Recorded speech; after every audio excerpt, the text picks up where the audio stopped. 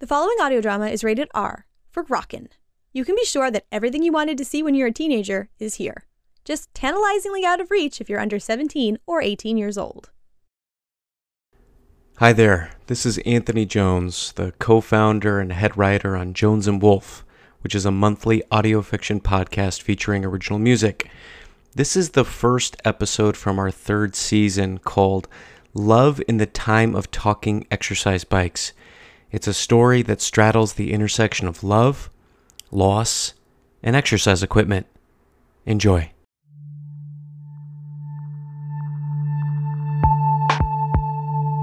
Hello, dear friends, and welcome to Season 3 of Jones & Woolf, a monthly audio fiction podcast featuring original music. We've been gone for a little while, but Joel and I have been working hard, and we can't wait to share with you how our work has grown and evolved over this last year. We're particularly excited about this month's episode, Love in the Time of Talking Exercise Bikes, a story that straddles the intersection of love, loss, and exercise equipment. Joel and I think it's one of our best, and we hope you do too. Enjoy.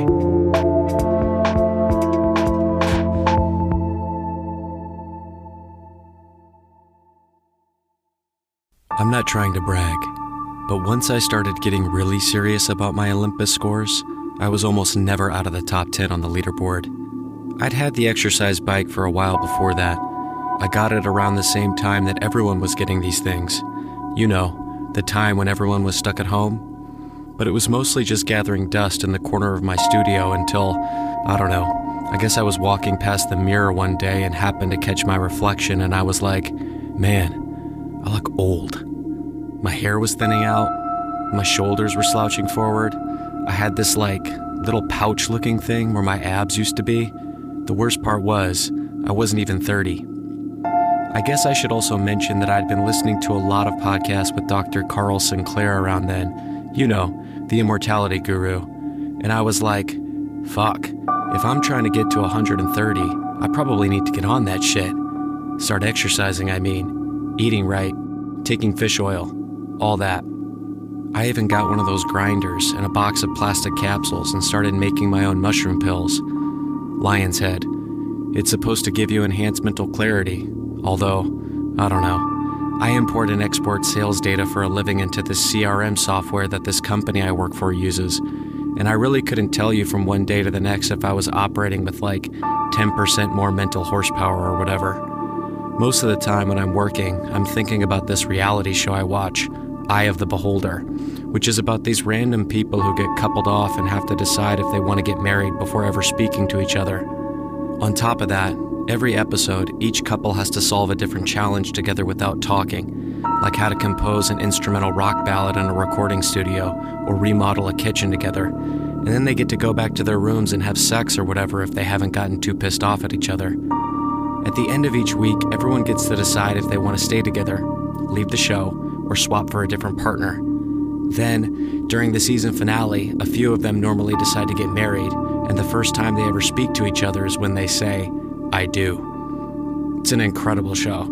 I've seen all 15 seasons, and while I'm working, I think a lot about the couples who are the most successful at the challenges and how they're able to communicate without words. And even though it's kind of embarrassing to admit, I spend a fair amount of time fantasizing what I would do if I was on the show and how I would try to compete for my future wife.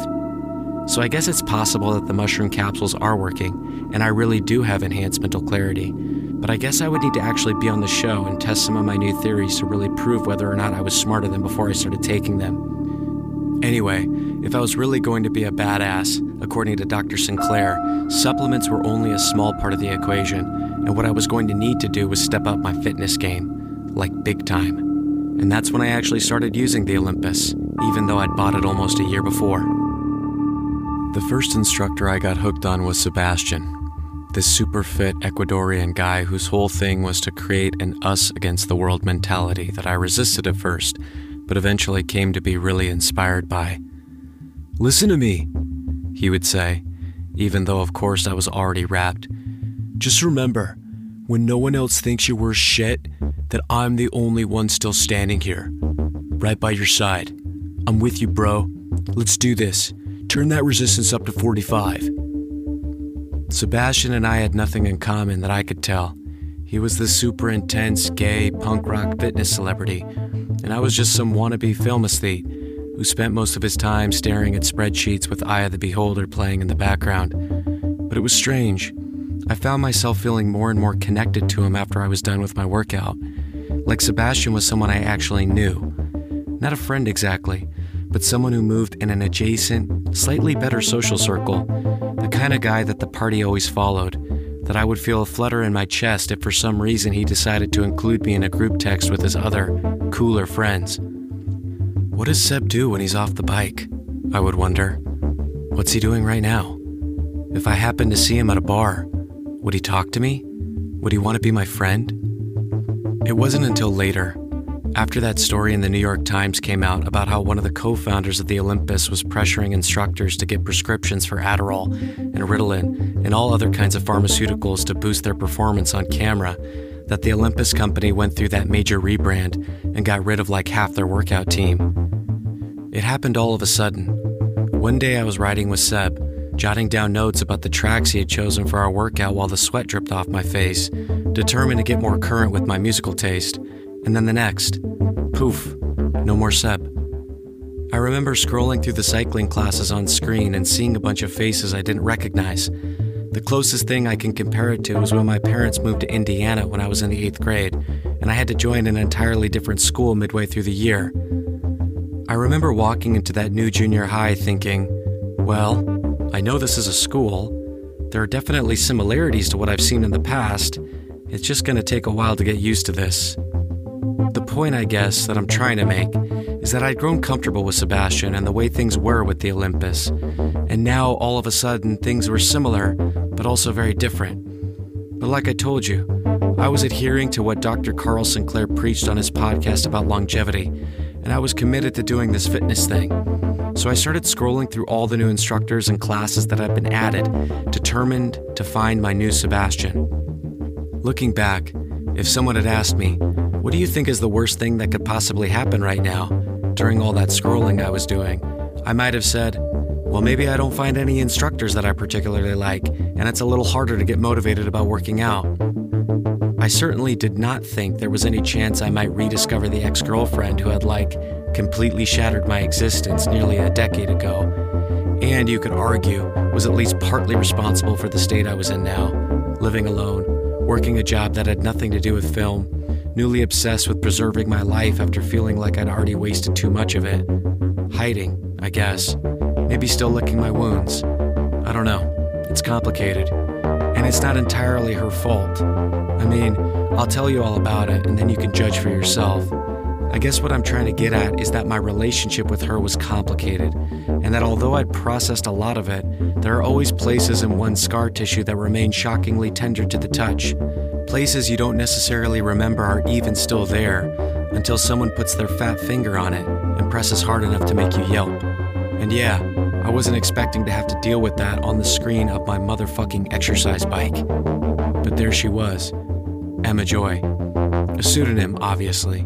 And although I tried to lie to myself at first and convince myself that there was no possible way it could actually be her, the more classes I saw featuring Emma Joy, the more I started to tremble.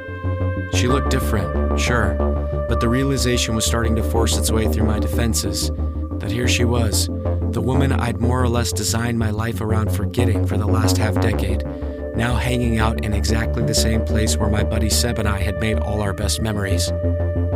I tapped the thumbnail of her picture, and sure enough, it was Simone, which was her actual name, my on-again, off-again girlfriend from college, and to put it simply, and sum up 4 years of ecstasy and bone-rattling despair into a single phrase, the one who got away.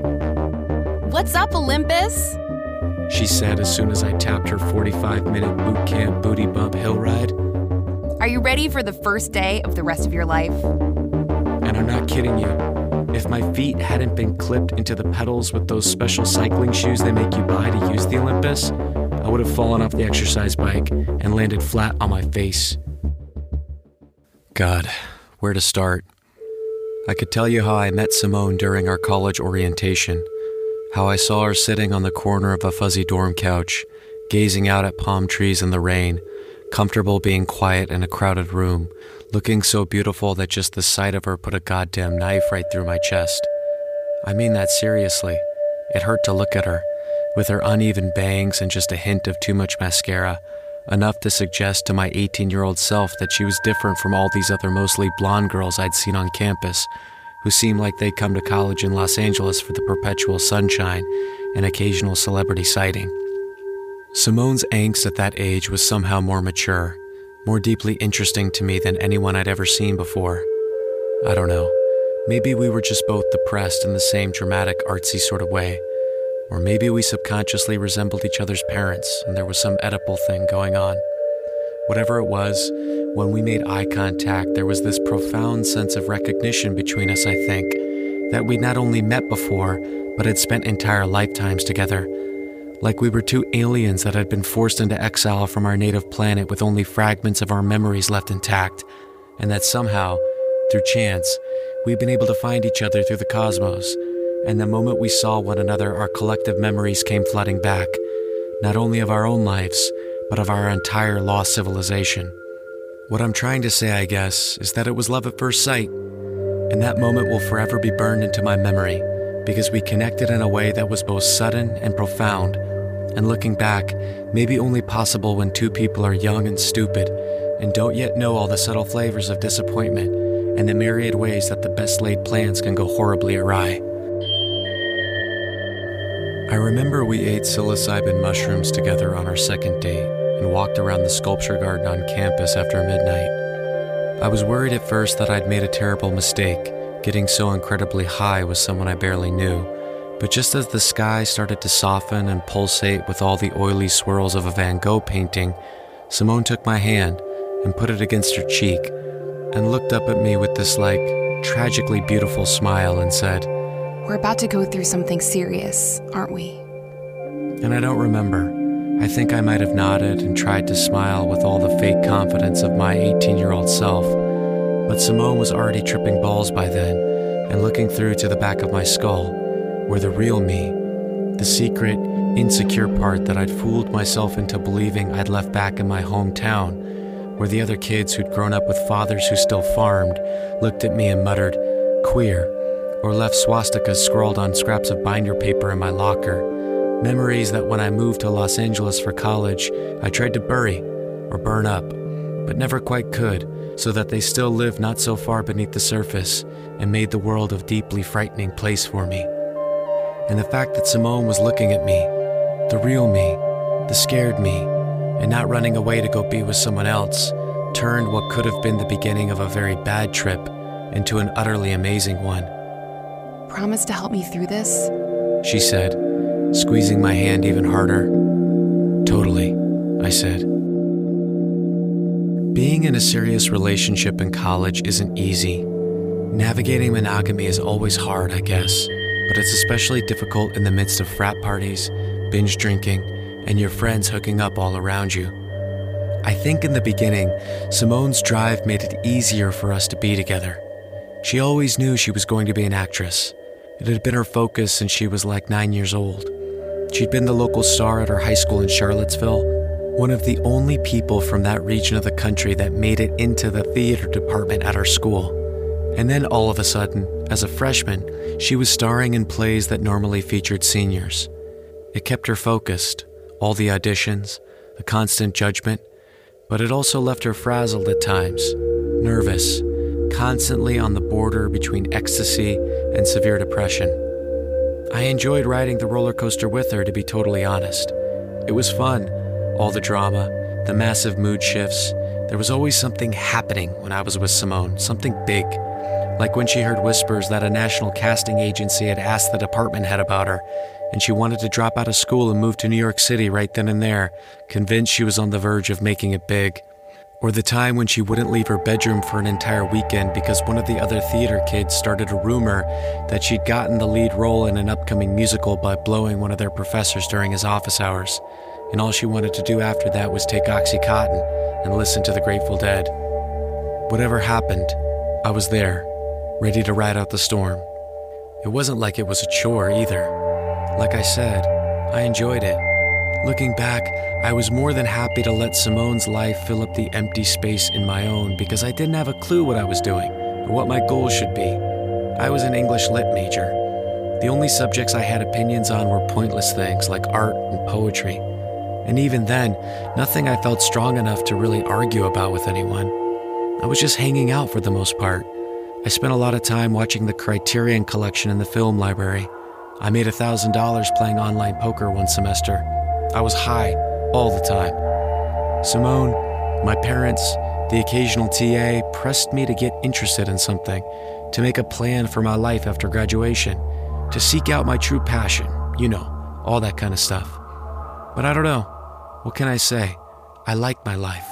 My relationship with Simone was my passion. Maybe that sounds pathetic. I don't know. But it was the truth. Looking back, I think that might have been the happiest I've ever been. One moment stands out in particular from college that I can tell you about. Simone was playing the female lead in her cohort's production of Hair, the musical, and I was in attendance for the dress rehearsal.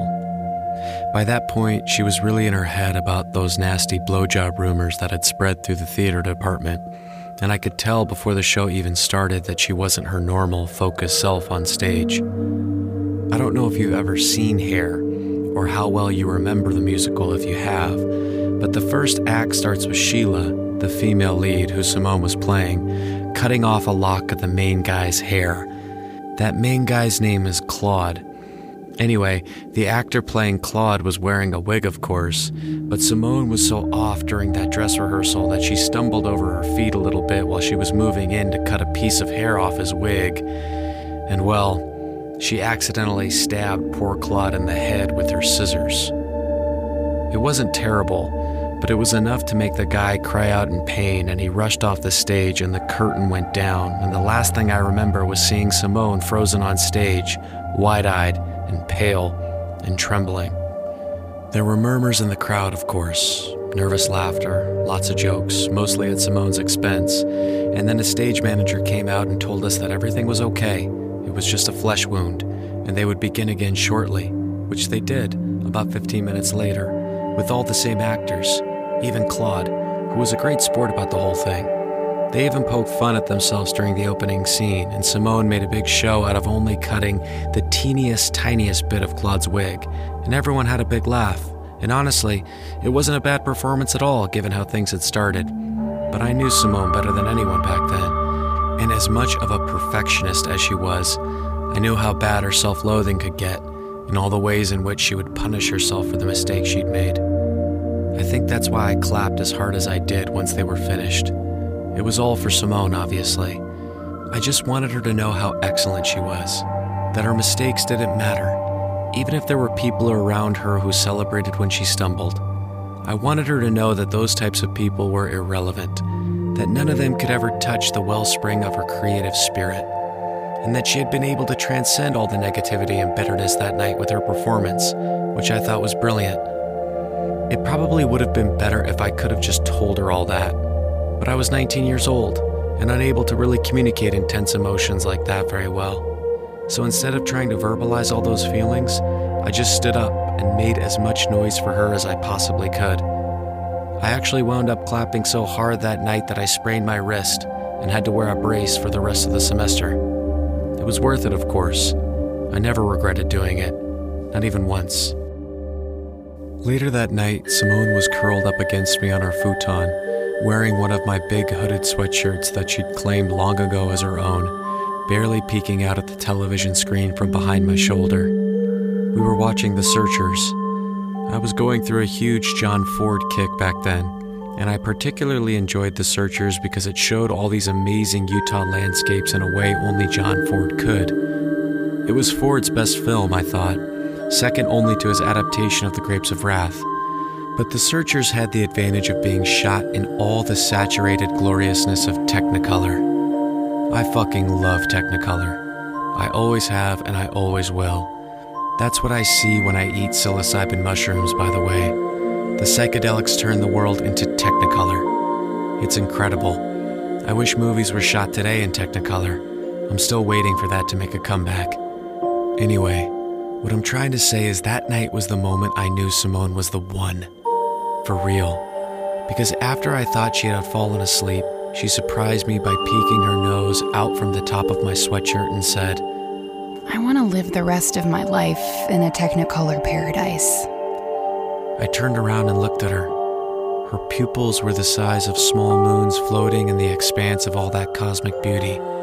And I'm telling you, my heart could have exploded in my chest right then and there, because I think somewhere I knew deep down that I would never be happier than I was with her on that couch. Totally, I finally managed to say. Although what I really wanted to tell her, but was too scared to, was that I wanted to live the rest of my life any fucking place. I didn't much care where, as long as it was with her. What can I say about what happened next?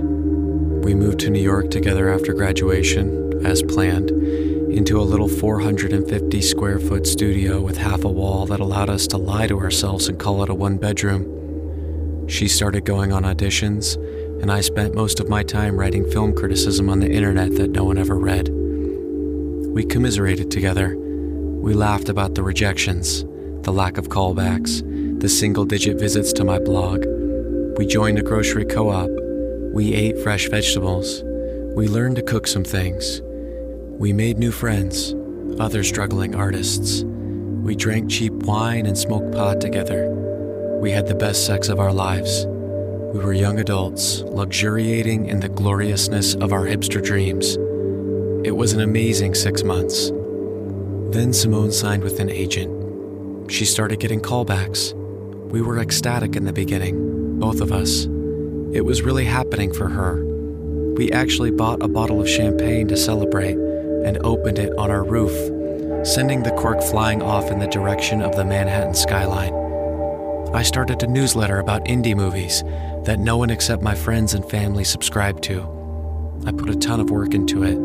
I was convinced I could gain a readership through sheer effort and force of will, then maybe parlay that into a film writing job at some hip Brooklyn magazine. I envisioned a reality for Simone and I, both at the top of our respective fields. It seemed so attainable back then. We were going to have the life we both wanted. I truly believe that. Simone started getting real work.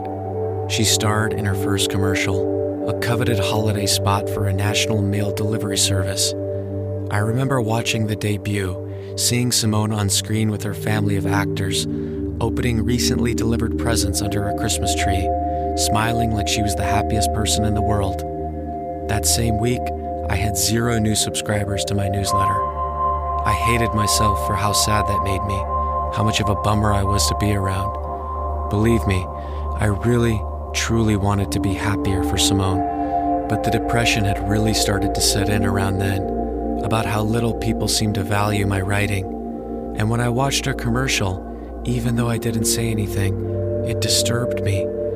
Seeing her on screen like that with an entirely different life, it was a little too convincing, a little too obvious that a world could exist that easily for her without me in it.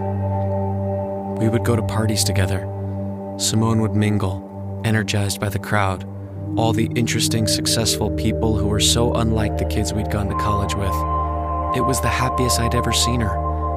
But New York wasn't having nearly the same stimulating effect on me that it was on her. I didn't understand the city, the complex social rules it functioned on, the way people looked at you, sizing you up with a cursory glance, assessing whether or not there was something worth trying to get out of you. It mostly just made me sad that people acted the way they did, that I had nothing really to offer them. Simone would introduce me to people who were suddenly in her orbit. Minor celebrities, DJs, musicians on tour. "This is my boyfriend," she would say. "He's a writer."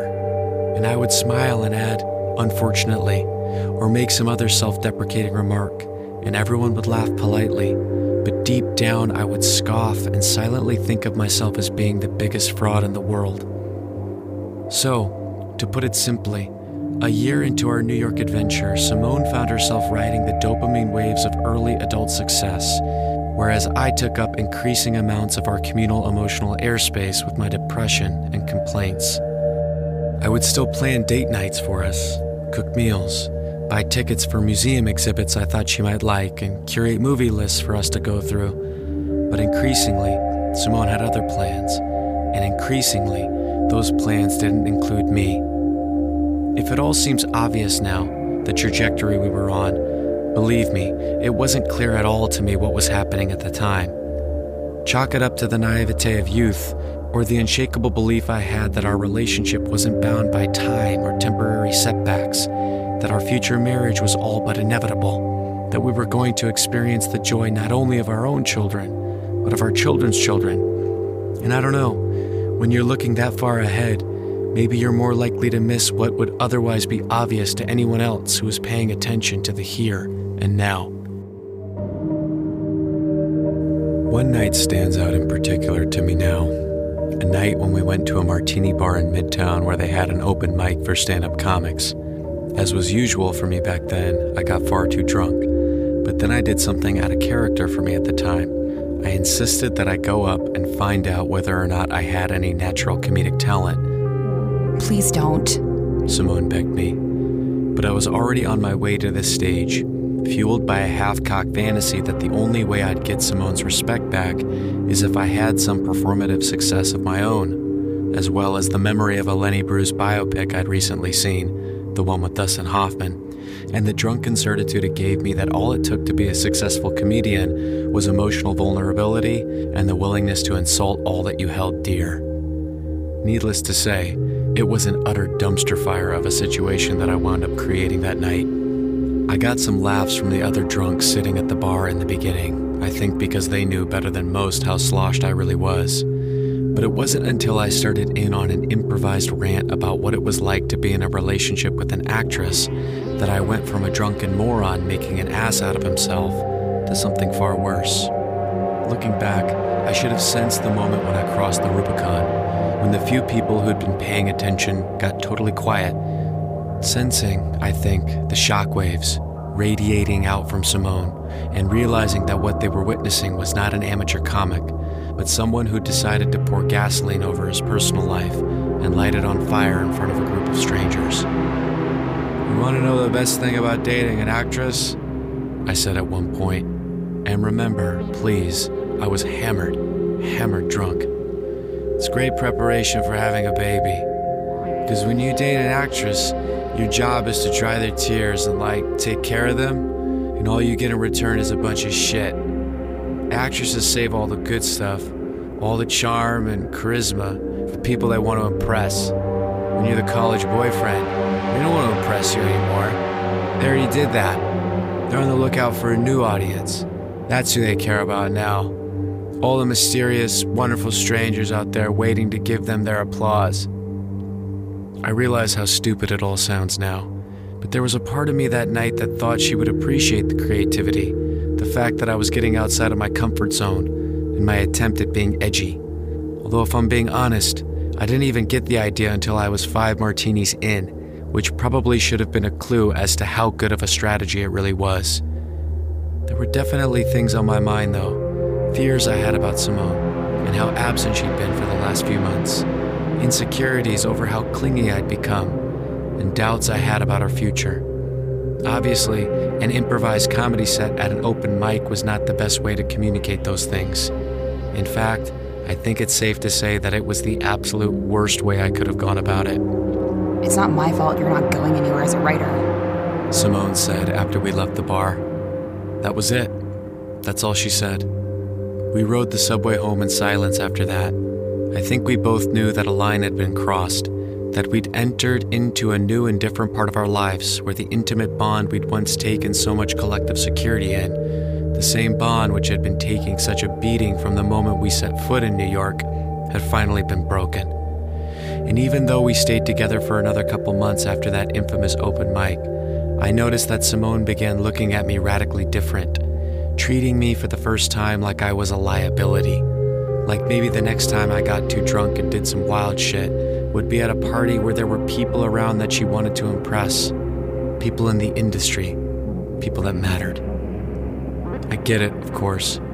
People in relationships grow apart. And maybe this is just my own delusion, but I don't think that's what happened with us. I think the pressure of living in a place like New York, of Simone suddenly sensing that she was within spitting distance of her wildest dreams, and me feeling like her life was skyrocketing so far past mine that all I could do was sit there and watch the exhaust from her jet fuel slowly evaporate in the sky. It just broke us. We couldn't talk about it in a meaningful way. We never really even tried to address what was going on between us. I don't think we really understood it. We were still too young to accept the fact that long-term relationships were seriously hard work. That life wasn't just a series of magic tricks and trophies and triumphant moments celebrated with endless bottles of champagne. I don't really like to talk about what happened after we broke up. I'll just say it took me a very long time to get over it, and although I was completely wrecked by the whole thing and just utterly heartbroken, I only called Simone once during that period in time, and even then, only after I drunk half a bottle of gin at a speakeasy in Red Hook. I remember standing outside next to the edge of the water out there, and my heart just pounding once the phone started ringing because I had no idea what I was going to say. And then, all of a sudden, for some reason my mind went back to college, to that night when she accidentally stabbed her co-star in the head with those scissors, but then managed to pull it together when I nearly broke my wrist clapping for her. What about the Technicolor paradise we were supposed to build together? I said on her voicemail. I said the same thing about 10 more times before I hung up the phone and promised myself I wouldn't call her anymore, which to my credit, I never did again. I followed Simone's career for a while after we broke up, and I'll admit, I relished that her opportunities seemed to be worse and worse every time I looked. There was a television show about biker gangs that she had a reoccurring part in that got canceled after one season, a role in an indie film about street dancers in New York that got panned by the critics, and then fewer and fewer commercials until finally, mercifully, I no longer had to worry about seeing her unexpectedly when I opened my laptop or turned on the TV. Years went by. I moved to Denver. I gave up writing. I took some online courses. I got certified in a very popular CRM software. I got a good paying job. I saw my reflection one day. I got tremendously afraid of my own mortality. I became obsessed with longevity podcasts. I saw a commercial for the Olympus exercise bike. I bought one. I connected with Sebastian, the first instructor who got me really into using the bike. Then one day, like I told you already, Seb and a bunch of the old Olympus trainers were gone, and a new instructor caught my eye who went by the name of Emma Joy, but I knew who she really was, because that instructor was actually Simone. You are a fucking warrior goddess. Simone tells me now when I take one of her classes during the really, really tough parts of an Olympus ride, when the resistance gets set to 60 and I'm expected to maintain the same output despite that being ball-clenchingly difficult. Do not give up. I know who you really are deep down. You were built for challenges like this. Her lips were always bright red now. I couldn't tell for sure, but it looked like she might have had them injected with Botox to make them larger, fuller, more noticeable on screen. She also looked like she might have had some breast reconstruction work done. Her breasts were so much rounder than I remembered, but that might just have been the result of the Olympus-branded sports bra tops that she wore now. She was certainly fitter than I'd ever seen her. Simone was always in good shape, don't get me wrong, but now she had the ripped look of somebody who regularly measured their body fat percentage, and no matter how low it got, was always slightly disappointed with what they saw. What I'm trying to say is that despite all the smiling she did on screen, and all the enthusiasm she showed in her classes, Simone looked sad in a way that I was intimately familiar with. She'd been beating herself up a lot, I could tell. I knew what her inner critic did to her when she unleashed it. I could see the worn-down look in her eyes. I might have been one of the only people in the world who could read between the lines with her like that. Anyway, it wasn't a bad gig, the instructing, I mean. I'd read that Olympus instructors got paid pretty well. There were opportunities for brand partnerships. It wasn't acting, obviously, which had always been her true love and her passion and her dream, but it wasn't working as a barista either. I surprised myself in the beginning, taking as many of her classes as I did. You have to understand, I'd spent years doing everything earthly possible to avoid anything that even remotely reminded me of Simone. There was a particular brand of sea salt and vinegar kettle chips that she used to love, for instance, a snack I used to buy for her all the time. And after we broke up, I'm telling you, I wouldn't even walk down the snack aisle in supermarkets for fear of catching a glimpse of those blue bags, because just the sight of them would send me right back to our old living room, with her lounging on the couch, licking the sea salt off her lips, looking over her shoulder at me with this little guilty smile, which just used to melt my heart. Her looking at me like that, I mean. And to know that I'd never be able to share moments like that with her again, well, it was just easier to avoid looking at potato chips than have to deal with that. But now, all of a sudden, I was seeing her every day, watching her glisten with sweat, listening to her little motivational speeches between hill climbs. I was expecting to be bothered by the sight of her, but it wasn't at all like I expected. Seeing her on screen was more like spending time with an old friend than anything else. It was comforting in a way that really shocked me. It was like going to visit someone who knows you so well and cares about you so much that just sitting around them in silence leaves you feeling comfortable and relaxed. The emotional equivalent of wrapping yourself in a soft old quilt in front of a crackling fire on a deliciously cold winter night. I never would have thought that I would get a feeling like that from the Olympus. Plus, the truth was, they were some of the best workouts of my life.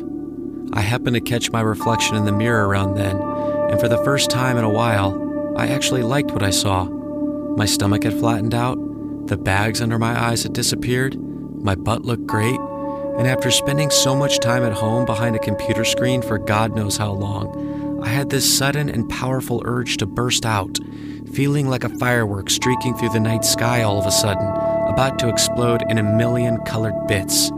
And honestly, I had the Olympus to thank for that. That feeling, I mean, of rejuvenation. I guess what I'm trying to say is that finally, maybe for the first time since I'd moved away from New York, I wanted to be seen. And so, during the second month of taking Simone's classes every day, I got this crazy idea. You see, Olympus has this thing they do for their users. Different ways of acknowledging people for their commitment to the product. Once you reach 100 classes, for instance, they award you with a badge for their Century Club. An instructor might even give you a shout-out during a live class if you happen to time it right.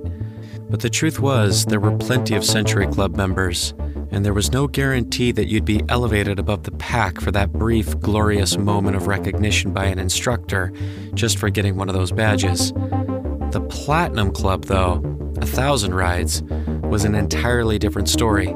According to the message boards, the average Olympus user has a 92.9% chance of getting a live shout-out when they make it to the Platinum Club during a class. But the best chance anyone had of being seen and acknowledged by an instructor was when you layered your achievements. Reaching a major workout milestone on your birthday, for example. And it just so happened that when I realized how badly I wanted to be seen by Simone for all the hours I'd been putting in on the Olympus, and to be acknowledged by her for the tremendous amount of work I'd done to turn my life around in the last year, my birthday was exactly 30 days away, and I was 372 rides short of my platinum goal. To put things in perspective, I normally averaged 1, maybe 2 classes per day. In order to hit 1,000 rides by my birthday, I was going to have to average slightly more than 12 rides per day, which was totally insane. But whereas at other points in my life when I might have never even attempted something that bold, this time I was actually excited for the challenge. And so for the next month, I took it to an entirely different level. 3 sessions a day with active recovery in between to make sure I didn't rupture a hamstring or get so tight that I permanently folded into a little ball every time I sat down to sip a protein shake or check one of the discussion boards I was following on my dual monitor setup for tips on how to rise above the crowd on an Olympus leaderboard. Even though I barely left my apartment during that time, I was constantly in motion, pedaling, stretching, and then posing in front of the mirror to keep myself motivated. I know it probably sounds ridiculous, but I felt like a professional athlete getting ready for the championship game in my sport. Halfway through the month, I was in a groove. I was on target, I wasn't making any mistakes, and for the first time, I don't know, maybe ever, I felt like I was actually operating at my full potential. I woke up every day looking forward to the grueling routine I was about to put myself through, The feeling of working incrementally towards an incredibly challenging goal, combined with all the cardio endorphins and the sight of Simone cheering me on in all those different, amazing, brightly colored workout outfits she wore, was just incredibly intoxicating. For a while, I rode in a state of pure bliss, immersed entirely in the moment, captivated by what I was chasing, totally losing all sense of time. And then, one morning I woke up with a searing pain in one of my knees. I'm just a little sore, I thought, hobbling over to the Olympus, clipping in and starting another ride. This is nothing. I'll loosen up after a few minutes. But the pain, unfortunately, just got worse.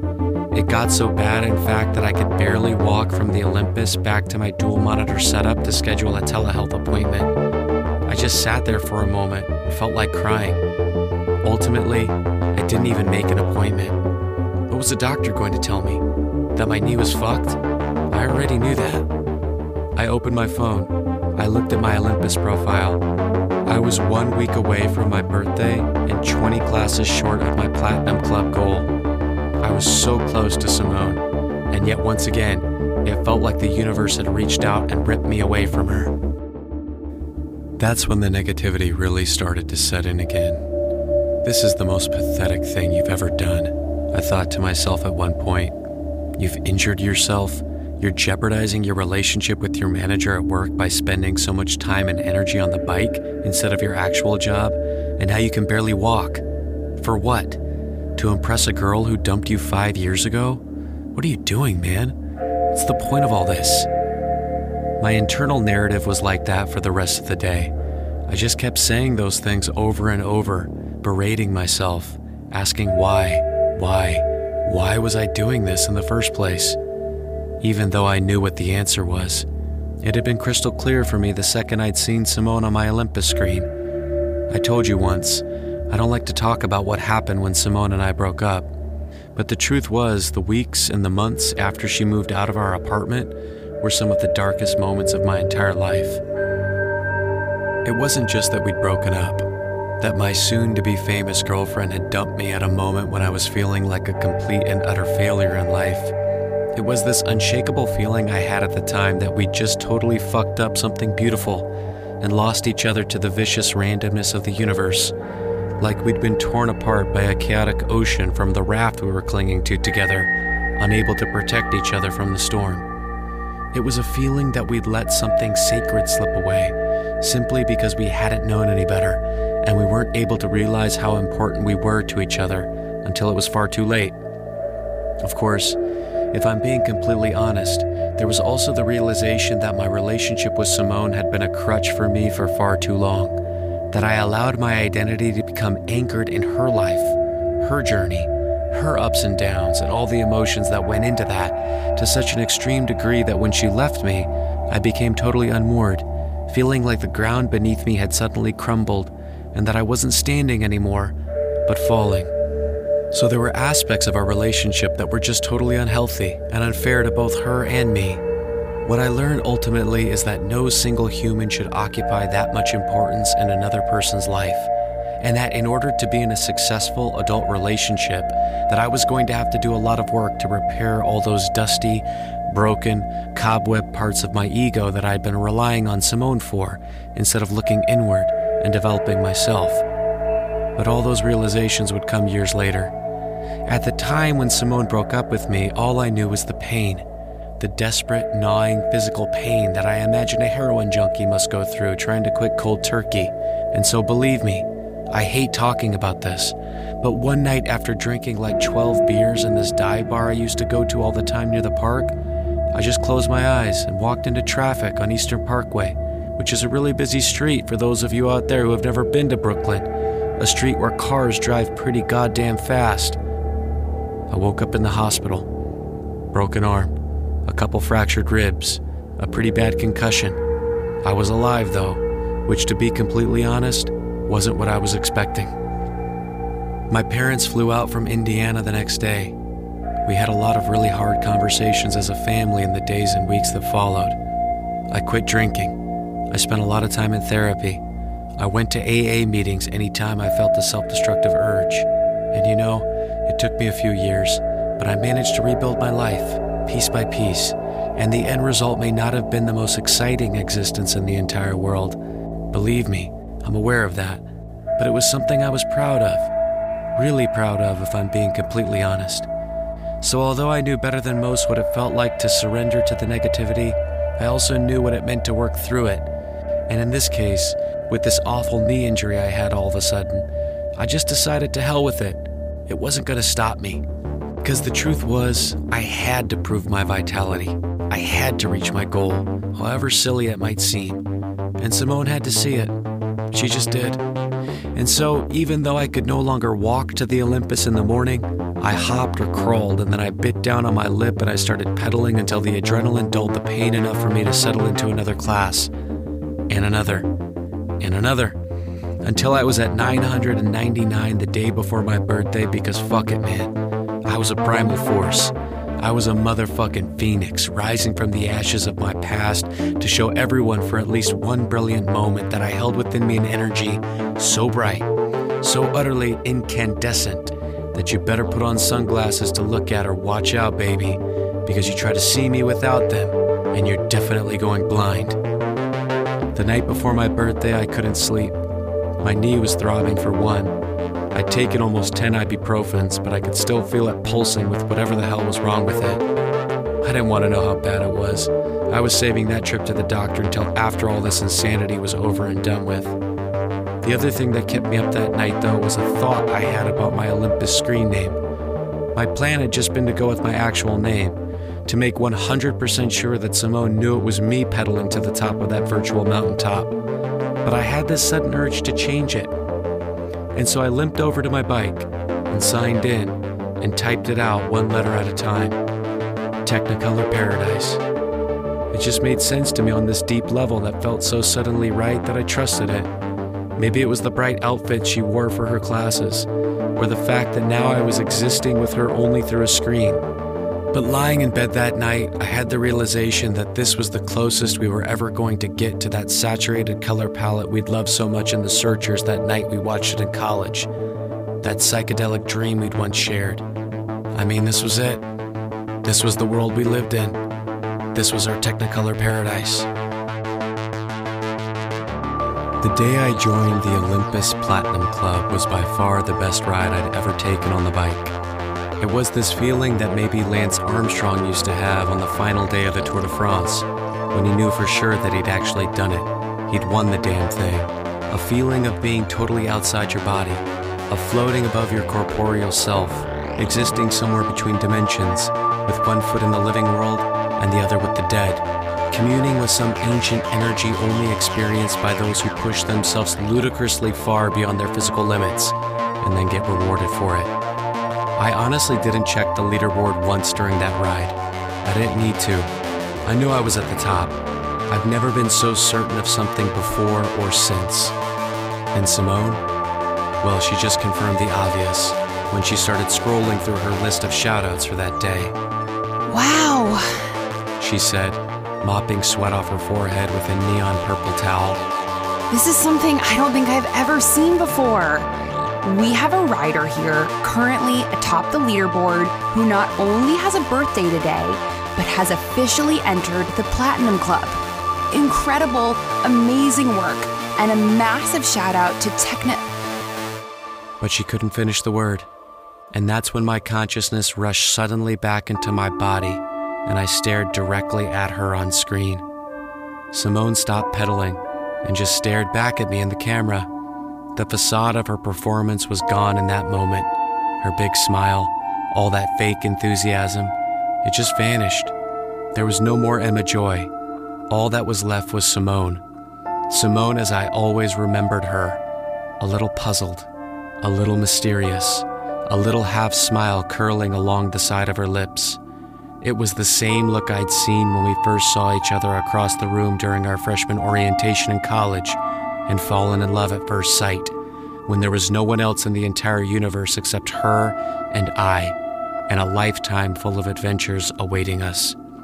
And even though my knee was absolutely shredded, and there were tears streaming down my face from the pain, I smiled and let out a howl of joy, because I knew I knew that Simone had really seen me and that we'd actually connected through the screen.